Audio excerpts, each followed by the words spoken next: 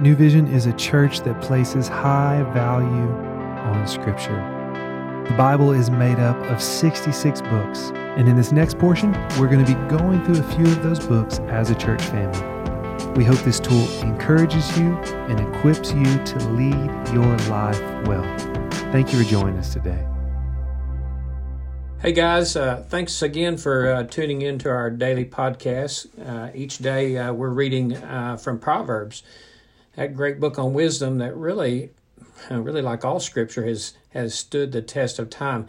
Now, maybe not always the language or symbolism that we would use today, like a wife's quarreling is like dripping or rain. That kind of stuff will get you in trouble today, but we do get the point, don't we? Well, my name is Ray Moss. I'm one of the pastors at New Vision. And again, today's reading is from Proverbs 19, and I'm going to be reading from the NIV version today. Better a poor man whose walk is blameless than a fool whose lips are perverse. It's not good to have zeal without knowledge, nor to be hasty and miss the way. A man's own folly ruins his life, yet his heart rages against the Lord. Wealth brings many friends, but a poor man's friend deserts him. A false witness will not go unpunished, and he who pours out lies will not go free. Many curry favor with a ruler, and everyone is the friend of a man who gives gifts. A poor man is shunned by all his relatives. How much more do his friends avoid him? Though he pursues them with pleading, they are nowhere to be found. He who gets wisdom loves his own soul. He who cherishes understanding prospers. A false witness will not go unpunished, and he who pours out lies will perish. It is not fitting for a fool to live in luxury. How much worse for a slave to rule over princes? A man's wisdom gives him patience. It is to his glory to overlook an offense. A king's rage is like the roar of a lion, but his favor is like dew on the grass. A foolish son is his father's ruin, and a quarrelsome wife is like a constant dripping. Houses and wealth are inherited from parents, but a prudent wife is from the Lord. Laziness brings on deep sleep, and the shiftless man goes hungry.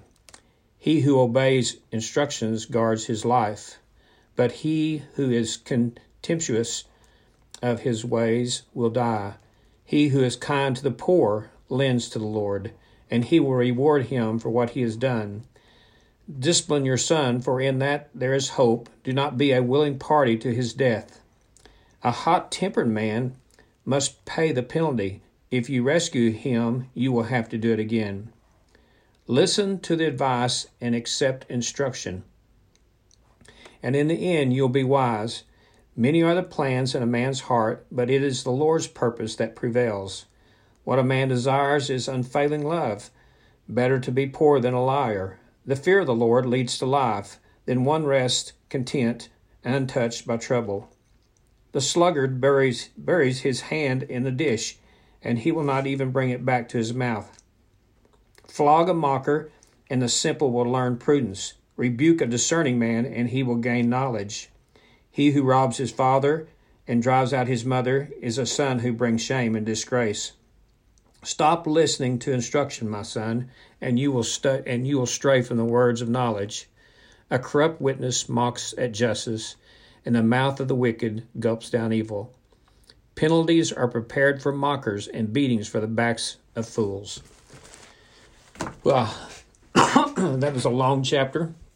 I generally look at a chapter in Scripture, or at least maybe a section, and I'm always trying to get what's the big picture first. What's the general theme, the one big message? Not that there can't be many smaller subjects and objectives, but what is that theme that runs throughout the passage?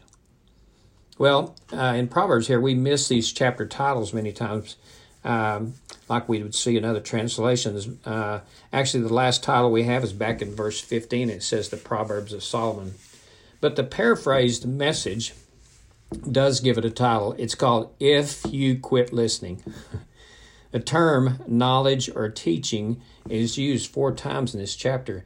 But it's not knowledge alone, but knowledge and teaching that is accompanied by proper godly desires or zeal. Paul Koptak summarized this chapter. He said, "We might therefore conclude that desire and its passions must be accompanied by wisdom's kind of knowledge, or it will be not good." If we don't remember anything from Proverbs, it's hopefully we remember that in chapter 1. It's the fear of the Lord. That's really the beginning of knowledge. And here in chapter 19, that fear of Him is not to be overtaken by our selfish desires. And this is a lifelong discipline, the discipline not being driven by our desires or haste or zeal, at least for me. I expect maybe for you as well. We get plenty of pictures of the man or the woman who's driven by their desires rather than the wisdom of God. These are given the title of sluggard, mockers, liars, scoundrel, wicked, corrupt, lazy. Well, that's some name calling, isn't it? You know, life does not go well for such as these. Fools listen to and care for no one but themselves. Their desires are self-centered and self-directed. Many of these verses, as you'll notice, are directed to parents. Parents instruct and correct with express goal, really, of educating our desires and educating our desires with knowledge. You know, the psalmist will tell us when we delight in the Lord, He will give you the desires of your heart. So really, desires are not bad, but only so when we're directed away from the knowledge of God. We can get even more clarity from looking at some New Testament writers. You know, Paul tells us those who belong to Christ Jesus have crucified the flesh with its passions and desires. The flesh is the foundation of evil desires. James wrote, he said, "But each person is tempted when he is lured and enticed by his own desire." Did you catch that? His own desires. And we're lured and enticed by them. And then again, back to Paul, he said, "Walk by the Spirit, and you'll not gratify the desires of the flesh." And how do I know when the Spirit speaks? By knowing God's Word. Then I can recognize when He speaks to me rather than my fleshly desires. I do love that title for the message, "If You Quit Listening." There really is a lot to that. First of all, we're never too old to listen and learn. We listen to our parents, we listen to the wise, and we certainly listen to the Lord. If you're maybe too old to remember this, but remember our senior year in high school, the teachers would say over and over that last year, "Your education is just beginning. It's a lifetime of learning. Don't stop now." Maybe the only thing I did remember. And secondly, we use our God-given will to choose not to listen to ungodly desires. I recently watched a documentary on social media. Wow. Very eye-opening. Every parent needs to watch it for sure.